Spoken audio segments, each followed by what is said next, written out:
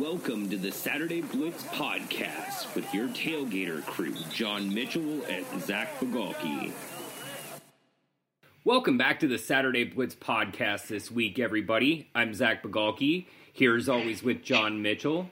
We're here to talk Week 5 action this week, look at all the big games, the big wins, the big losses, the big surprises. And then in our second segment, as usual, we'll be hitting up Week 6, looking at games against the spread. And in our final segment, we'll be offering our upset picks and locks of the week, along with some tasty treats to eat. How are you doing this week, John? I'm doing great. Excited to be here as always with you. Excited to wrap up a really fun week in college football and look forward to what we hope to be an even funner week in college football next week.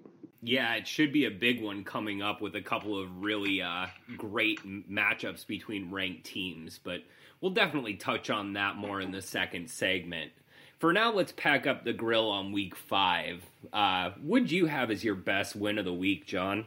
Yeah, there was, obviously several really big wins. To me, the one that really stood out to me the most and impressed me the most was actually you could really classify it as a surprise as well if you wanted to, with Cincinnati going to Marshall and just dominating the Thundering Herd, a game that we had discussed last week as probably being pretty close to really evenly matched schools, it felt like, in the Group of 5 race, and just another instance where the American Athletic Conference flexed its muscles against another Group of 5 conference.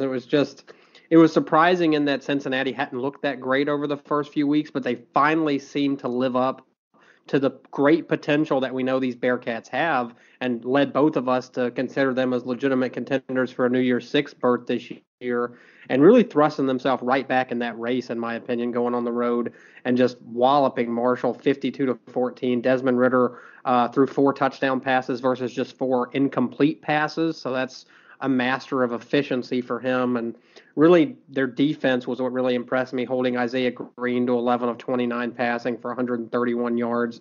Really looking like the Cincinnati defense, the Luke Fickell defense that we had seen all of last season that led to them, winning as many games as they did last year. So that was the best win to me. Yeah, that was a really great win. Obviously, I know you were looking at Marshall as a potential upset there, and I didn't by any chance, by any stretch of the imagination, see Cincinnati playing as well as they did. They really did bust out in a big way in Week 5.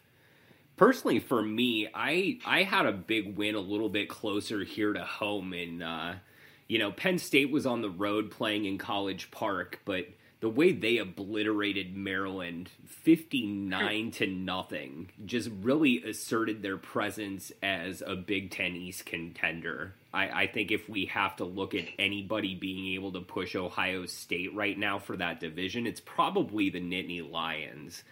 Sean Clifford really just finally broke out in a big game for once. 26 of 31 passing, had 398 yards and 3 touchdowns. But he didn't just do it with his arm. He also ran 7 times, had 54 yards on the ground and another touchdown there. When he did throw the ball, KJ Hamler looked really great. 6 receptions, 108 yards, and caught one of those touchdown passes.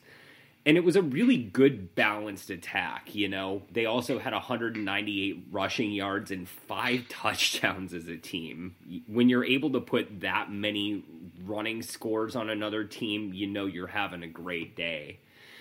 And the defense came through in a big way as well. Penn State outgained Maryland 619 yards to 128 in total yardage.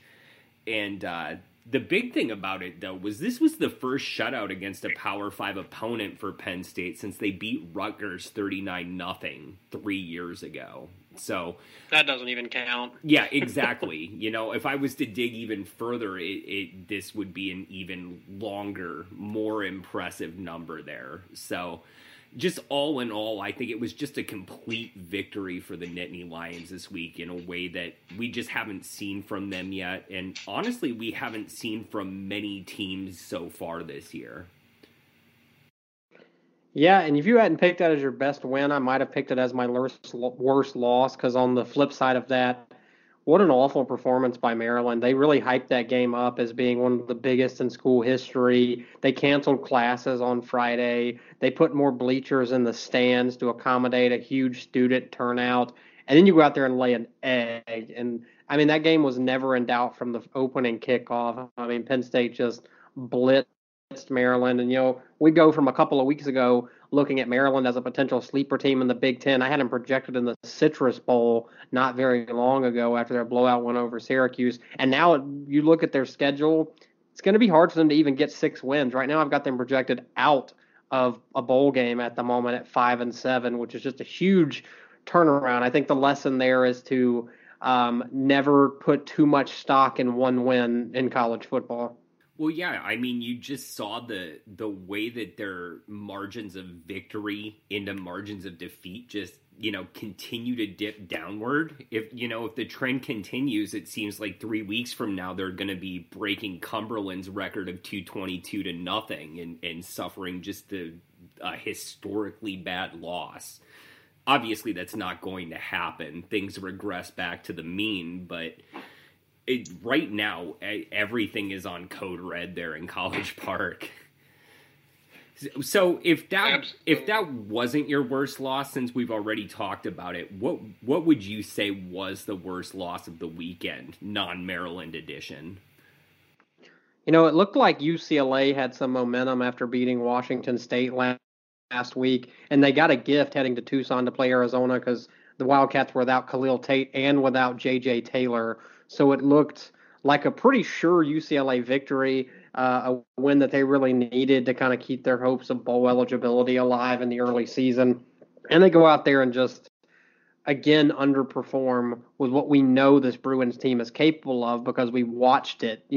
We stayed up till 4 a.m. watching it essentially against Washington State a couple of weeks ago. So just really disappointing. Maybe not even just worst losses. Maybe the most disappointing was the Bruins and Chip Kelly going to Tucson and losing 20-17 to an Arizona team without their starting quarterback and starting running back, their two best offensive players. Watching Grant Gunnell of Arizona make his first college start and go out there and throw 352 yards against the UCLA defense, and just the Bruins only managing 17 points after looking just so unstoppable the week before. So just that was the worst loss to me outside of Maryland, to be honest. That probably would have been my worst loss. But the Bruins really needed that win and really had everything, had all the momentum going in their direction with the injuries for Arizona and still weren't able to pull that out. Yeah, that was a really bad loss. I think the only redeeming quality that the Bruins and Bruins fans can take away from that was that Joshua Kelly actually looked decent in the game. He ran for 127 yards and a touchdown, and that's at least got to give a little bit of comfort. But when you follow up a really sort of statement win with just an absolutely flat outing, it just kind of regresses them right back. They've reverted back to the norm, and yeah, it's definitely disappointing. For me, I had another disappointing result. Speaking of that Washington State team that fell, they were supposed to go to Utah and have at least a decent performance. The way we've seen Anthony Gordon performing the first couple of weeks of the season, he's been absolutely lights out. It looked like he might challenge national records for the season if he continued on the path he was. But Utah figured that offense out. Held Gordon to only 252 yards and with a touchdown and 2 interceptions when he threw 49 passes. Really just kind of crazy to think about. It dropped the Cougars to 0-2 in Pac-12 play, but they also gave up 526 yards. Utah was able to do just about whatever they wanted to do against the Cougars, and it only got worse in the second half.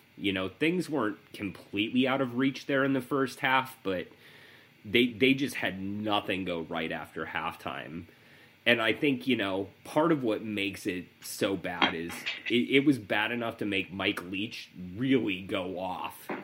I'm sure everybody's seen that by now, that petulant tirade. I mean, going off about his fat, dumb, happy, and entitled players. honestly, at the end, he did try to take some accountability, but that was really passing the buck. And I think that, pardon my language, but that's really just shit for a coach to do.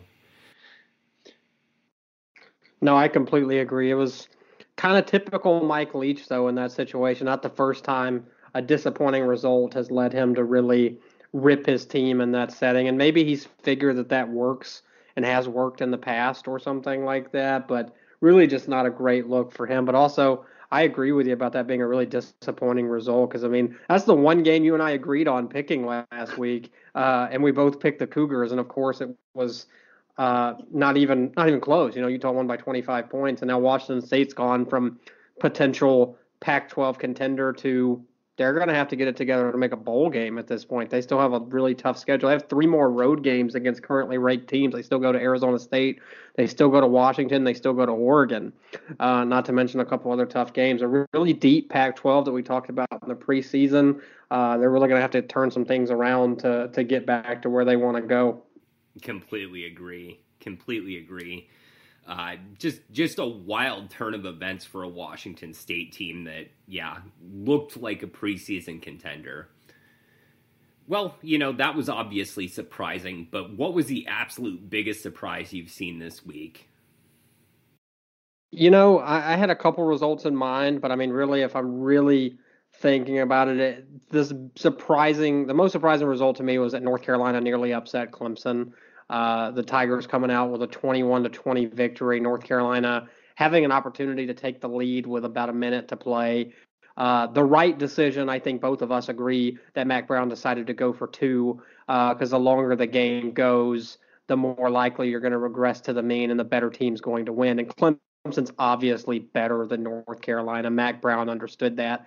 Had a chance after a long drive to really, go against a tired Clemson defense at that point. That was a 14-play touchdown drive at the end of that game to really try to win that game. Didn't quite come up. But I'm just stunned that I think we were both in agreement that we didn't anticipate anyone seriously challenging Clemson in the ACC this year.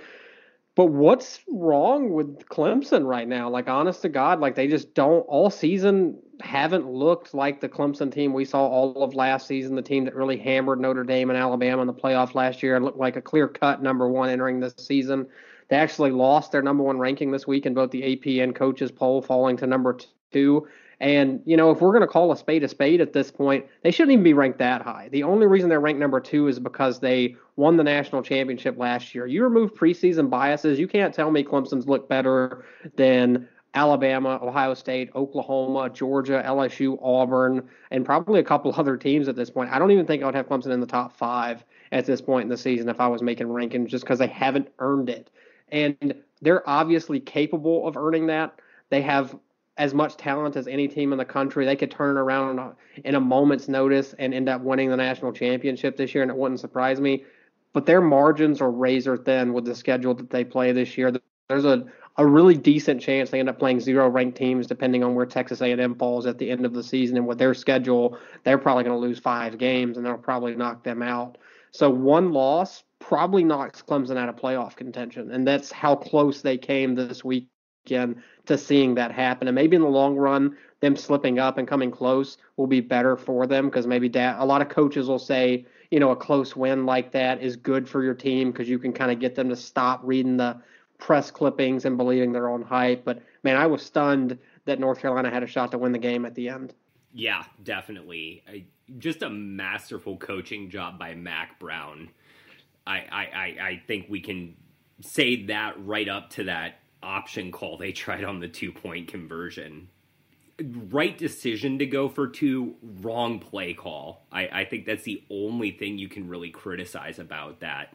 But like you said, I mean, the way that their offense had cooled down in the second half, the fact that they finally got to the end zone and were able to have the chance to win that game, you've got to try to win it because the way their offense was starting to get shut down more in the second half, that's probably going to continue into overtime as well. So give themselves the best chance to win in terms of the decision, gave themselves the worst chance to win making an option play call with Sam Howell. But yeah, right. Just in general, looking at the other side of that, though, yeah, Clemson, Trevor Lawrence looks like he's having an absolute sophomore slump. You know, it almost seems like he got really confident in his ability to be just the absolute best quarterback in the country. And he's let his mechanics slip some because of it. Like, he can just do whatever he wants and still make it happen. You see him throwing off his back foot so often these days that, you know, the corollary I see with this team, with this Clemson team, is another ACC team. It's 2014 Florida State. That team was coming off the last BCS national championship, finally unseated the SEC after that long run. But then they came in the next year, and they were just playing a lot of close games. They didn't look nearly as crisp or as consistent. Felt like they were resting on their laurels a lot more. And I see a lot of that with this Clemson team as well. And honestly, it's funny. It's the young defense that saw a lot of guys shuffle out of town, you know, once they either exhausted their eligibility or decided to go to the pros. That's actually keeping them in this conversation still. It's definitely not a hyper-loaded offense that was just supposed to be crushing everybody they came across. So I agree with you. That was a really big surprise, and the only thing that would have been more surprising would be picking up that 2 on the option. Right, yeah, I love the comparison to 2014 Florida State. I think that's apt because you've got a Clemson team that could still end up in the playoff as an undefeated team and really untested going into the playoff, and they could run into a team like Oregon that year that just blows the doors off of them and really, you know, exposes a lot of their weaknesses. But, you know, I think we both agree that there's still plenty of time for Clemson to sort this out, and neither of us would be shocked if the Tigers did end up winning a second straight national championship because the talent's there. It's just, I don't know. It's hard to put your finger on it because it's such a surprise. Like you said, that's the offense that's struggling with all the talent they brought back on that side of the ball. It's all we heard all offseason was how talented they were on that side of the ball, and they certainly are. But there's obviously some stuff that's got to be fixed and got to be fixed pretty quickly. Luckily for them, they don't face any real juggernauts the rest of the season. Indeed. Well, for my surprise, it actually didn't happen on the field. This is something that happened on Monday when Gavin Newsom, the California governor, signed SB 206 into law. This was the bill that was up in the California Senate that basically made it possible for college athletes to make some money off their image and likeness. The NCAA was making a really hard push for Newsom to veto this bill. The Pac-12 came out with a very condescending statement once it was found out that Newsom was going to be signing this bill. But, you know, it's not going into effect until 2023, first of all, so we have to temper our expectations a bit. There's still a long road for this. There's going to be a lot of contentions going on, and we still don't know whether or not it's actually going to go into effect when that time actually comes. So I'm kind of tempering my excitement here, but as we've talked about previously on the podcast, players need to be able to get something out of the vast amount of value they bring to the sport, to their universities, to the entire nationwide system that is college football. And, you know, if it's not going to be the schools paying them directly, which, as everybody out there who's listened before knows, I'm absolutely 100% for. At the very least, they need to be able to start signing agents and capitalizing on their image and their name. And, you know, what this is doing is it's emboldening more states. We already saw New Jersey have something in the books that looks like it's coming out in their next legislative session. New York is looking at an even stronger bill that might go into place. And, you know, if this indeed does go into effect, you're just going to see a snowball of more states wanting to put this on their books. You know, Texas schools aren't going to want to get left behind. Alabama isn't going to want to leave its 2 major programs behind. You're going to see it spread all through the South. You're going to see those, you know, heartlands of Big Ten football start to look at this as well. And once that ball gets rolling, once Pandora's box is open, you're not cramming everything back in there. And so, you know, as I saw that on Monday, I lit up. Whether or not this actually comes to pass, we're seeing movement there toward a more equitable system that's at least starting to recognize the real value that athletes bring to the sport. And on a more selfish note, if this brings back NCAA football, I'm going to be a very excited individual. I will finally have a reason to go buy a video game system again, and my wife might be burying me in the basement for a long, long time rather than having to deal with me playing for hours on end. Man, absolutely. That's the first. Just selfish again to say it, but that was the first thought I had too. Was, oh my God, are we going to get NCAA football back soon? I'll take an all California version of NCAA football at this point. It's better than nothing. One point you made that I wanted to jump on as well was talking about the state of Alabama, and you look at a state like Alabama or other states that don't really have major professional sports. You got to figure they're not going to want to get left behind because college sports in this state, I obviously am a resident of Alabama. College sports in this state is huge business. I mean, a big money maker for the entire state when you've got the University of Alabama and Auburn both. So you got to figure, it would not surprise me if, and I know this surprises everyone out there listening, that Alabama might be progressive in anything whatsoever. But it wouldn't surprise me because of the dollars at stake here if Alabama passes a similar law and is one of the first states that jumps on board just because of how much money college sports brings to the state. Undoubtedly. And I'd love to see it happen. Just really kind of flip the script on that traditional narrative. But yeah, in general, breaking the NCAA hegemony in any way, shape, or form is always a good thing. Especially when it comes in terms of the power that they wield over athletes. And one last thing I thought about before we get to game balls, the beautiful thing about NCAA football in that instance is you wouldn't be playing with quarterback number 12. If they're selling their images and likeness, we actually get to see the players' real names in there without having to go in and update each player individually in the roster, which I definitely spent way too much time doing in some of those old editions. And how great would it be just to have those players be those players and get to be them right out of the gate?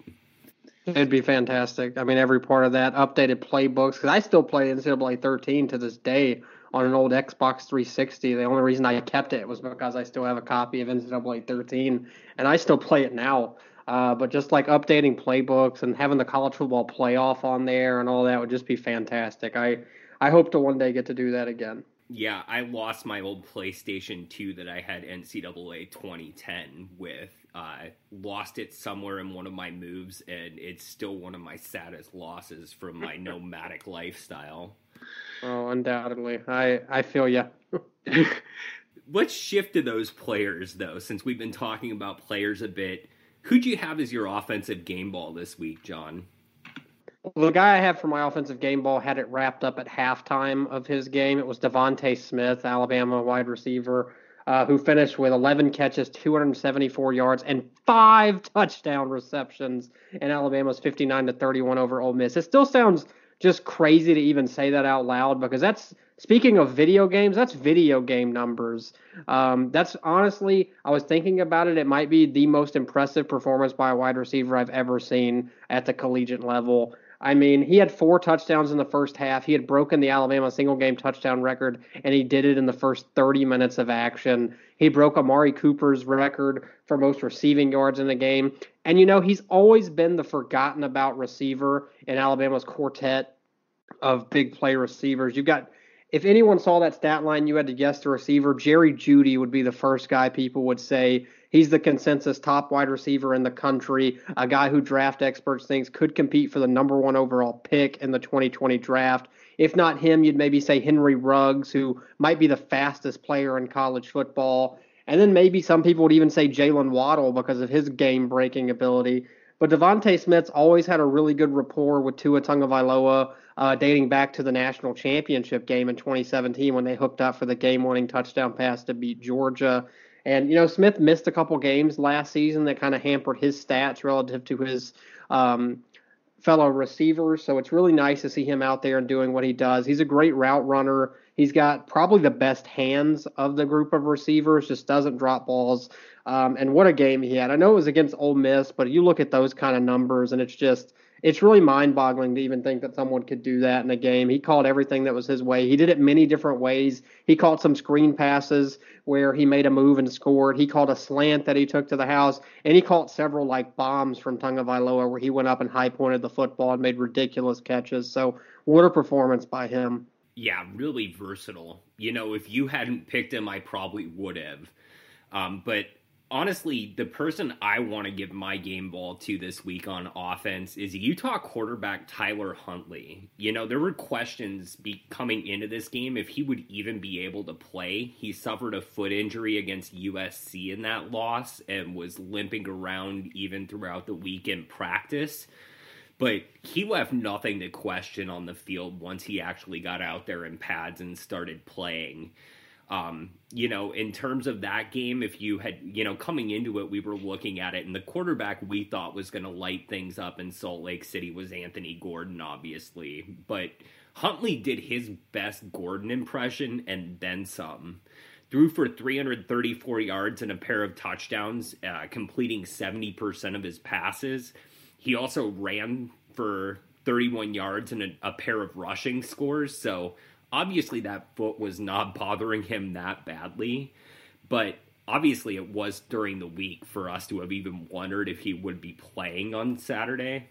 So I was just all around really impressed with his performance, and that's exactly the type of performance that Utah needed to bounce back in that contest. Yeah, Tyler Huntley playing like that is the reason a lot of people had Utah as a potential Rose Bowl team and a potential even playoff team, because he does have that potential, and getting him back healthy is huge for the Utes this year. Flipping to the defensive side of the ball, Zach, who'd you give your defensive game ball to?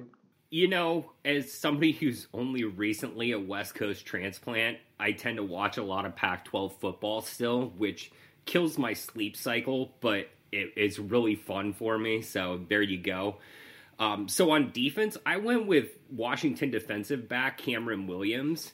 He had 2 interceptions off Matt Fink in that win over USC. That first interception came right there in the first quarter. In the end, it didn't yield points since Washington fumbled on the next drive and allowed that to be returned for a score. But, the second touchdown ended up killing USC. They were in the red zone. They were at the 10-yard line, I think, throwing that ball when he ended up snagging it right before the goal line, and just absolutely killed any chance that USC had to get back into that contest. Beyond that, he finished with 5 tackles, 4 of them were solo, and for a true freshman to be playing like that just really gives a bright future for Chris Peterson's team. And it's really a testament to how well the Huskies have recruited on that side of the ball, because it seems like the past couple preseasons we've been looking at this team and talking about how much defensive talent has gone on to the pros, and they still just continue to keep doing what they do. And a big part of that is guys like Williams. Yeah, absolutely. That's a great performance. I went the most impressive defensive performance of the week to me was Notre Dame's entire defense against Virginia. They had 8 sacks, but the guy that really stood out was Julian Okwara, who had 3 of those sacks and forced a fumble that ended up being returned for a touchdown that really turned what was a really close game for a while. Virginia actually really came to play in South Bend, and Notre Dame's offense really struggled to find its footing. Ian Book only had 165 yards on 25 pass attempts. It took them 37 attempts on the ground to get to 157 yards. So without their defense really standing tall and making plays, we could have easily seen the Cavaliers come in there and pull that upset. They were right there for most of the game. But Okwara, who's one of the best edge rushers in college football, really came up big with the 3 sacks, forcing the fumble that was returned for a touchdown when the game was 21-17 at that point in the third quarter, when he got to the quarterback and forced that fumble that ended up being returned for a touchdown that really finally gave Notre Dame some separation And what was a really close game. Virginia had the lead at the half, and it took a big third quarter and a big defensive performance from the Irish for them to escape a really game Cavaliers squad. Yeah, that's a great pick. Just an unbelievable performance. And without the defense, kind of like we've talked about in a couple of these other games, who knows what would have happened? Because Bryce Perkins and the Cavaliers did have it going in the first half. So, great picks. We're going to take a quick break, though, everybody. When we come back, we'll be doing some more picking, this time against Week 6 games, looking at the spread. So, we'll catch you on the other side. Stay tuned. Welcome back from the break to the Saturday Blitz podcast, everybody. This segment, we're going to be talking about Week 6 games against the spread, and we have an awful lot of good ones to talk about this week. Starting with the Friday night showdown in American Athletic Conference play between number 18 UCF and the Cincinnati Bearcats. They're at Nippert Stadium. The Knights come in as a 3-point favorite, and this is a game, most importantly, that we looked at in the preseason as basically a de facto AAC East championship game of sorts. And while Cincinnati has lost one game, that game was against an Ohio State team that's pretty much trouncing everybody, and it happened at the Horseshoe, so it's really hard to knock Luke Fickell's team for that. But I'm just wondering, how do you think this game's going to go? We talked about the Cincinnati defense being really good. We've seen shades of good defense from UCF as well, but these two teams, first and foremost, are known for their offenses. So who do you think is going to win out on that battle of offense versus defense? This is a fascinating game. This is, at this point in the season, Zach, you write about this a lot more than I do, but this is an elimination game, right? In the group of 5 race is what it feels like to me. The winner here really jumping to the forefront of the conversation, the loser probably being out of the race at this point. It's hard with as many quality group of 5 teams as we have this year. It's hard to see a 2-loss team breaking through and getting in.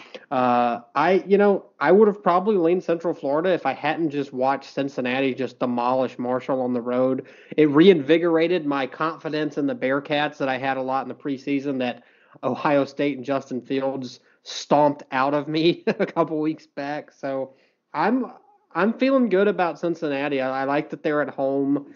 I think it'll be interesting. The last time UCF played on the road, we saw them lose at Pitt. And it'll be interesting to see if Dillon Gabriel, who had been really efficient until that 2-interception game against the Panthers, if he can do the same, if he can take care of the football at Nippert Stadium on Friday night, because the Bearcats really have an opportunistic defense that I think is going to be raring to play. They understand how important this game is. I think Cincinnati's probably had this game circled on the calendar since the beginning of the offseason. I think Desmond Ridder has a big game. I think Michael Warren gets going on the ground, and I think Cincinnati pulls the upset of Central Florida this week. I think it's probably a lower scoring game than some might think, not like low scoring, but I don't think it's going to be a 52-49 shootout or anything. I like the Bearcats to pull it out 27-24. Wow. I was just going to say, were you looking at my notes there? That's just about what my pick had there. So, honestly, I think offense wins this battle. I really do. As good as both those defenses are, neither one of them has been tested by an offense this good as Cincinnati hasn't been tested by an offense as good as UCF brings to the table. And I'd say that even for Ohio State. Ohio State's offense is just as good as UCF, I would say, but I wouldn't say they're better than the Knights. Conversely, UCF hasn't seen anybody nearly as good as Ridder and Warren and that Cincinnati crew. So I think this has the makings of a Friday night instant classic. I think there's going to be touchdowns galore there. And I think UCF does pull it out. I think they do beat the spread. I see it like 51-45. I see this just being well worth your time to stay up. And honestly, whether it goes that 27-24 or it goes 51-45, this is definitely a game worth staying up for on Friday night. Yeah, absolutely. It's one of the one of the best games of the weekend, I think we'll have, and it'll be an immediate thing for the weekend. Getting it off to a really hot start with those two programs, and a huge game for both teams. Certainly.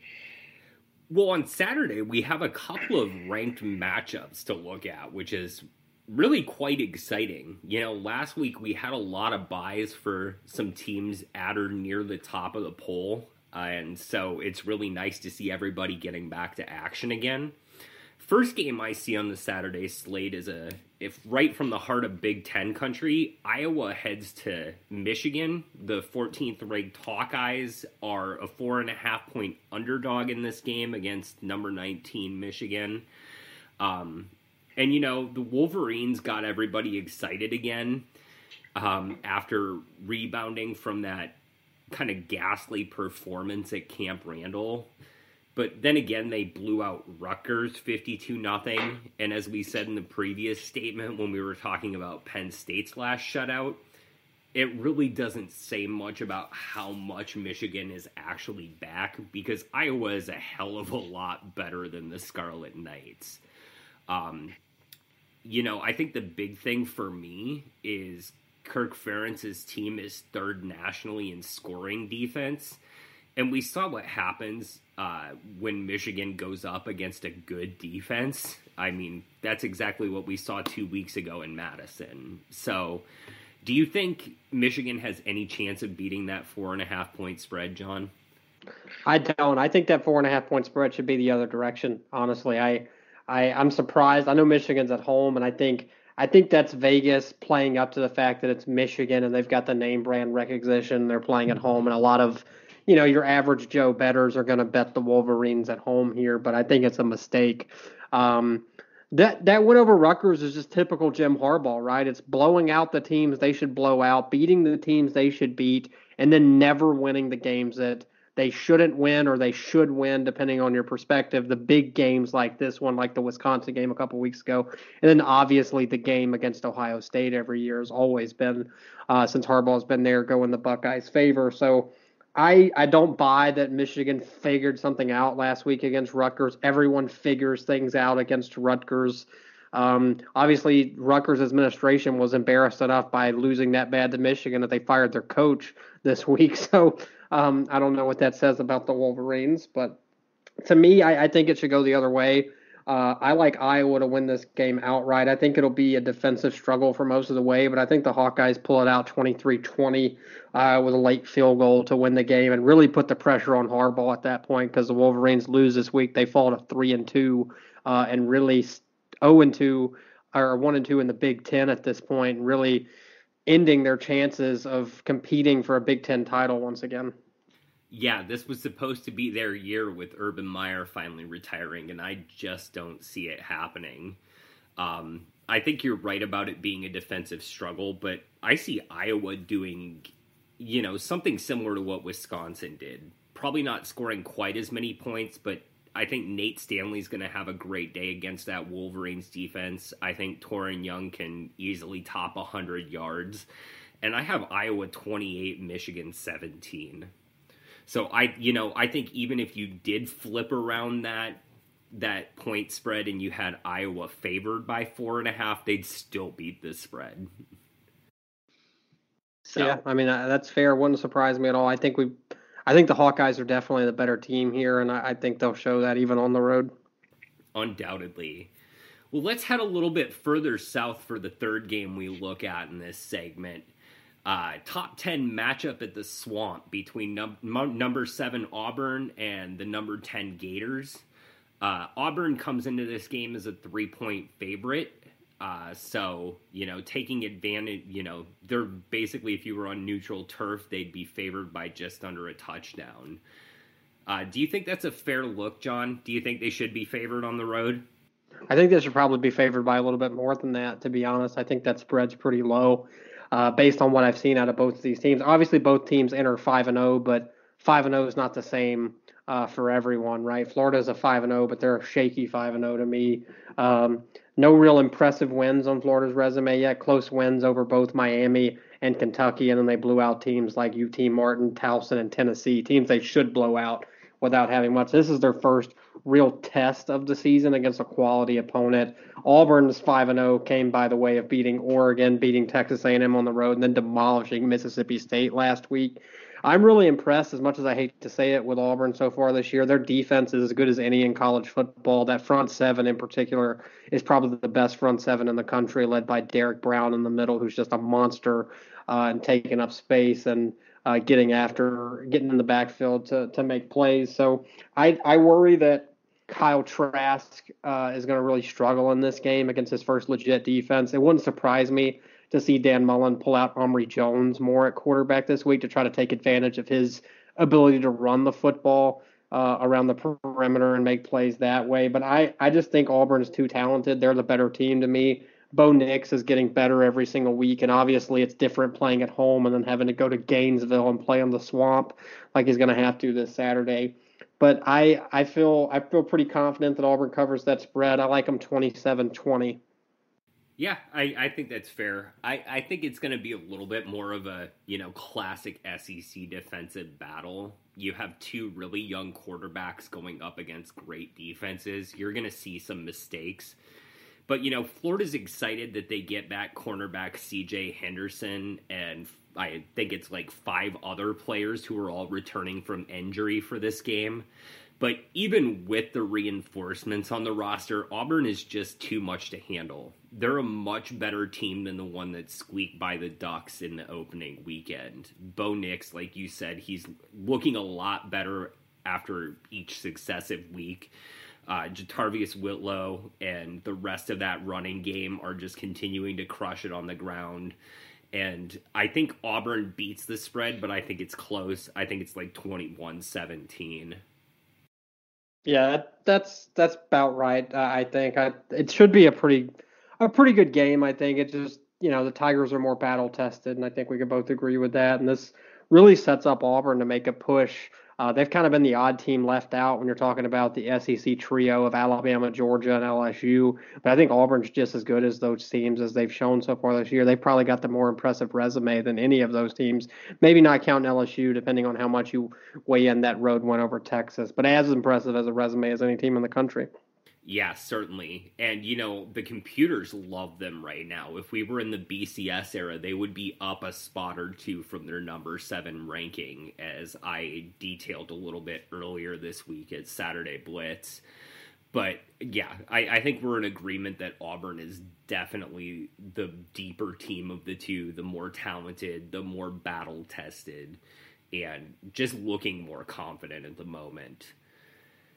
Shifting to our 4th game of this week, let's head back to Pac-10 country for the third big top 25 matchup of the week. You have Michigan State, which is barely clinging on at number 25 in a tie at number 25. So as close to the bottom of the rankings as you can possibly get. And they're heading to the Horseshoe to play number 4 Ohio State. Ohio State is a 20-point favorite in this game. Just, they're expected to absolutely dominate the Spartans. But given that defense that Mark D'Antonio brings to Columbus, do you think that spread might be too high this week? I don't think it's too high. I think Ohio State's demonstrably the better team. I think you're going to see a lot of what we've seen so far this season from Ohio State against whoever they played, and that's another dominant victory. I mean, the Buckeyes have blown out everybody. My lock of the week last week was Ohio State minus 17.5 against Nebraska, and we saw how that worked out pretty definitively. So the Buckeyes, to me, are the best team in the Big Ten. I think them and Wisconsin are head and shoulders better than probably everybody else this season. And I just don't trust Michigan State's offense. We talk a lot about Ohio State's offense with Justin Fields and J.K. Dobbins and those guys, but the Buckeyes' defense has been maybe the most improved unit in college football this season. They're really getting after it. Chase Young has made a huge difference with his pass rushing ability. Jeffrey Okudah at cornerbacks, probably the best cornerback in the country so far this season. So I think the Buckeyes defense dominates. It wouldn't surprise me if they even get a defensive touchdown that really aids in pushing this. And I like Ohio State to win 34-7 and really roll over the Spartans on Saturday in Columbus. I could certainly see that happening. But like I said, the Spartans also bring a really good defense to the table. And I think it's going to be the first time we see Justin Fields and crew actually tested by somebody, because Nebraska sure ain't there yet. But Michigan State has the players on that side of the ball to disrupt some things in that Buckeyes offense. I think, they're not going to have any trouble winning that game. Ohio State is definitely going to be staying undefeated after this week, specifically because Michigan State can't get out of their own way when they're trying to actually move the football. But I think beating the spread is going to come down to whether Matt Coughlin can actually kick a field goal. Because I see this one at 21-3, but if he misses that, Ohio State covers. So I have Michigan State just barely beating the spread this week, but it's going to be a moral victory more than an actual one. Yeah, I mean, that's fair. The Spartans' defense could really make this game interesting if they can dominate the way they're capable of. I feel like Michigan or Ohio State's offense is a different animal than the Spartans have faced so far this year. That's also true for sure. Well, shifting to our last game, we're going to head out west to a very familiar place for me, Autzen Stadium, where Cal comes in to face the number 13 Ducks this week. Oregon is a 17.5-point favorite at this moment, and, they're really playing to get back into the race and really assert their presence as the leader in the clubhouse of the Pac-12 North battle. Cal, obviously, after losing that home game last week to Arizona State, a lot of the luster flew out of this matchup. They went from number 15 to not even ranked for this game. So this isn't our fourth matchup of top 25 teams this week, but it could be, if things had turned differently last week in Berkeley. So 17.5-point spread. Obviously, that Ducks offense is good. Do you think it's good enough to cover that, John? I think it, really comes down to what Cal's able to get offensively. I think Oregon's offense is good enough. I think Cal's defense is going to hold Oregon in check pretty well for most of the game, but eventually I worry that Cal's offense, especially without Chase Garbers, who's out indefinitely with that shoulder injury from last week, the Golden Bears really struggled to move the ball when Devin Modster got in the game, and it really affected their ability. Their defense held as long as they could. So I think that Cal's defense will hold for most of the game, I think. I think Oregon will struggle to move the ball for a while, and I think Cal's defense will keep them in the game. But eventually, I think the Ducks are going to break through. Cal's defense is going to get tired. There's only so often you can stay on the field. It's really going to take a big effort from the Cal offense to really have a shot in this game. So I think it's close for a while, maybe a pretty close game, one-score game at halftime, but Oregon asserts itself in the second half. Modster makes a couple more mistakes, as he's prone to do, and Oregon ends up rolling to a 31-10 victory over the Golden Bears. 31-10 seems fair. Honestly, maybe it's the homer in me, and I'll completely own up to that, but I see this one being even uglier. This reminds me, I don't remember what year it was at this point. It was like 2009 or 2010.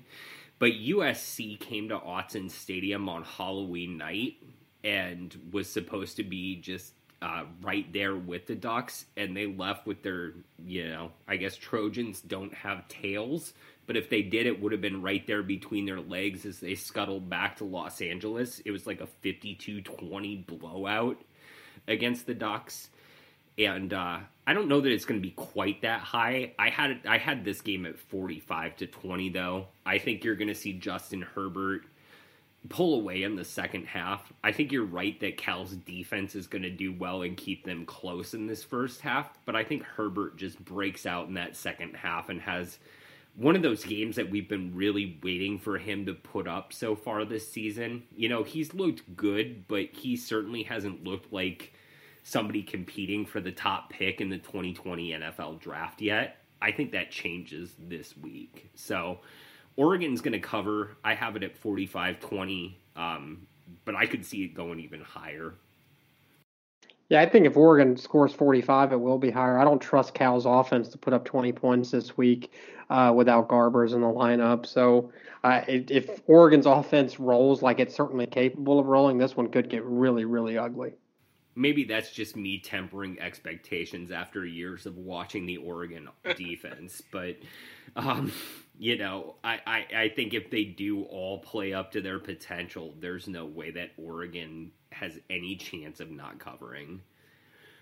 On that note, we're going to take our last break quickly, everybody. When we return, we'll be offering up some of our personal upset picks and our locks of the week, along with some culinary delights to fuel you up for the weekend. So stay tuned. We'll see you right after the break.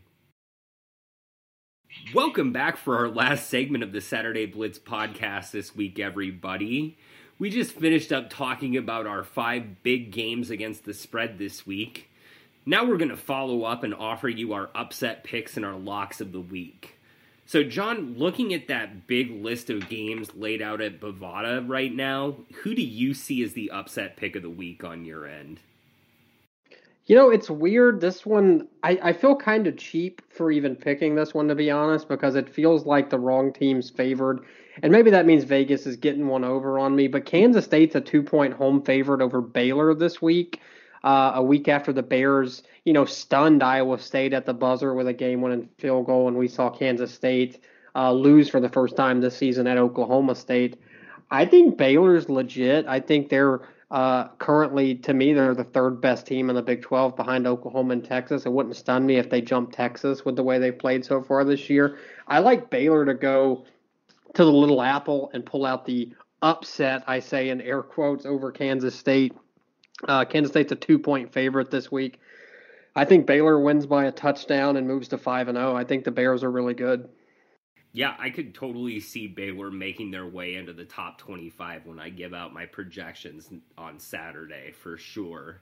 And, for all the awesome work that Chris Klieman has done in his first year there in Manhattan, I still think the Wildcats are a couple of years away from really beginning to contend in the Big 12.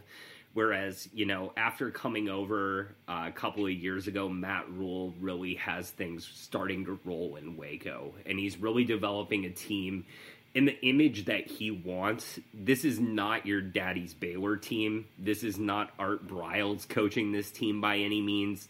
It's not a team that's going to win with a ton of offense and lighting up the air all night long.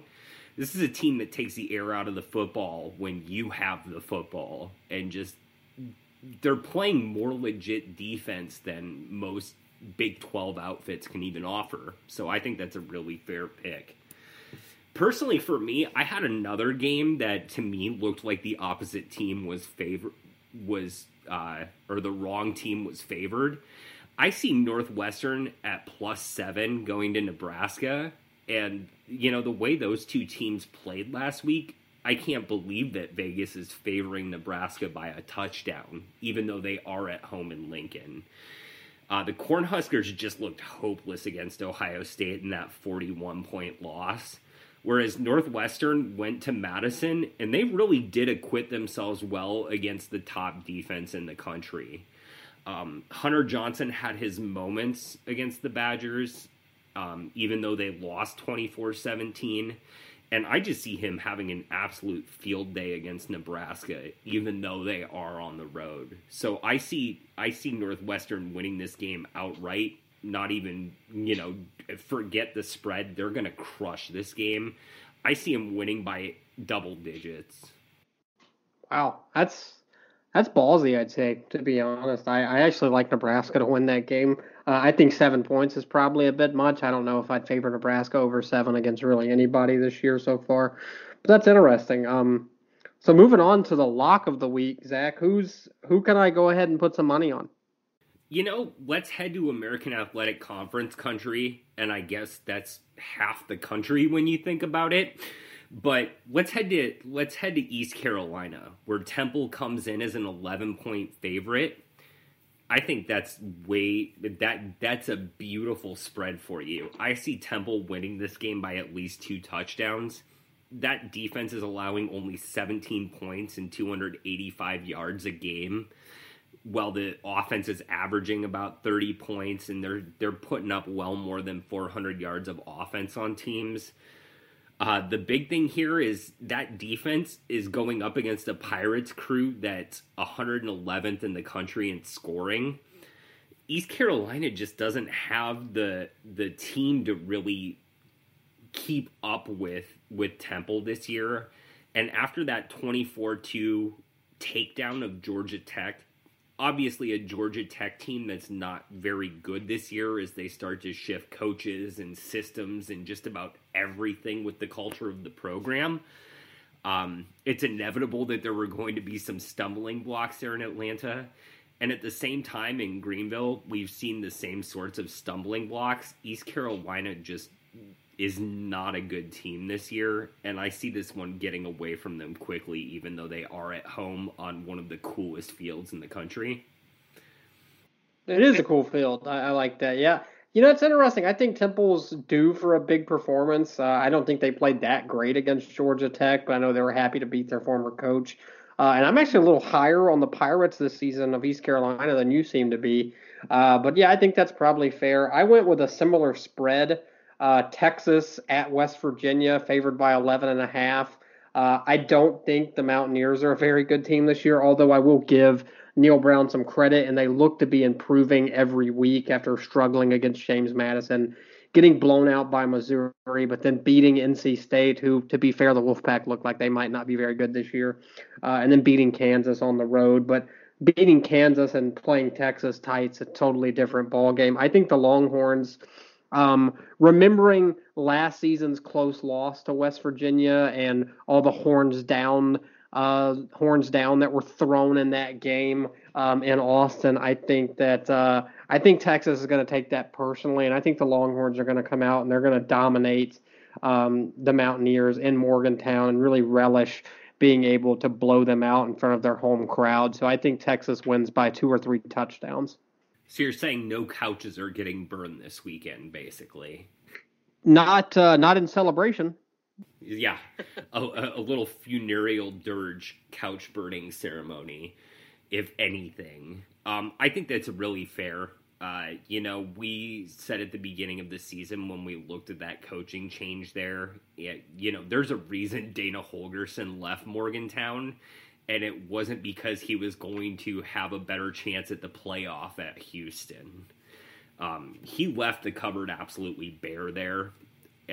It's a team that's not very deep. And when you're playing a team the caliber of Texas, yeah, I could totally see that one getting out of hand really quickly.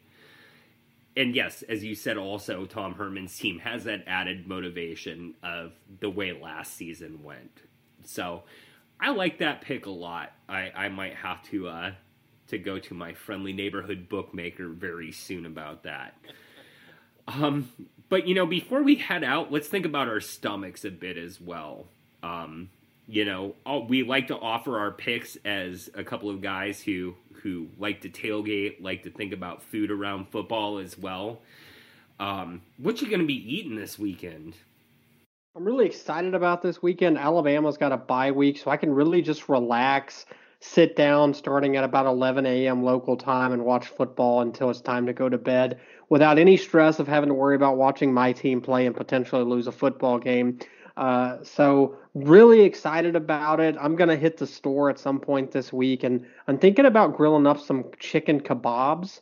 So getting some chicken, marinating the chicken and everything in like a Hawaiian sauce that I'm going to home make with some pineapple, some green peppers, red peppers, onions, stuff like that, and grilling that up with a nice a Hawaiian sauce and glaze and stuff to go over it, and then letting that kind of sit all day. That's something you can really munch on throughout the day, and if you're going to watch a full day's worth of football, that's kind of the way to go. And then to wash it down, I'd kept seeing these commercials, these Sam Adams commercials while I've been watching football and stuff on TV.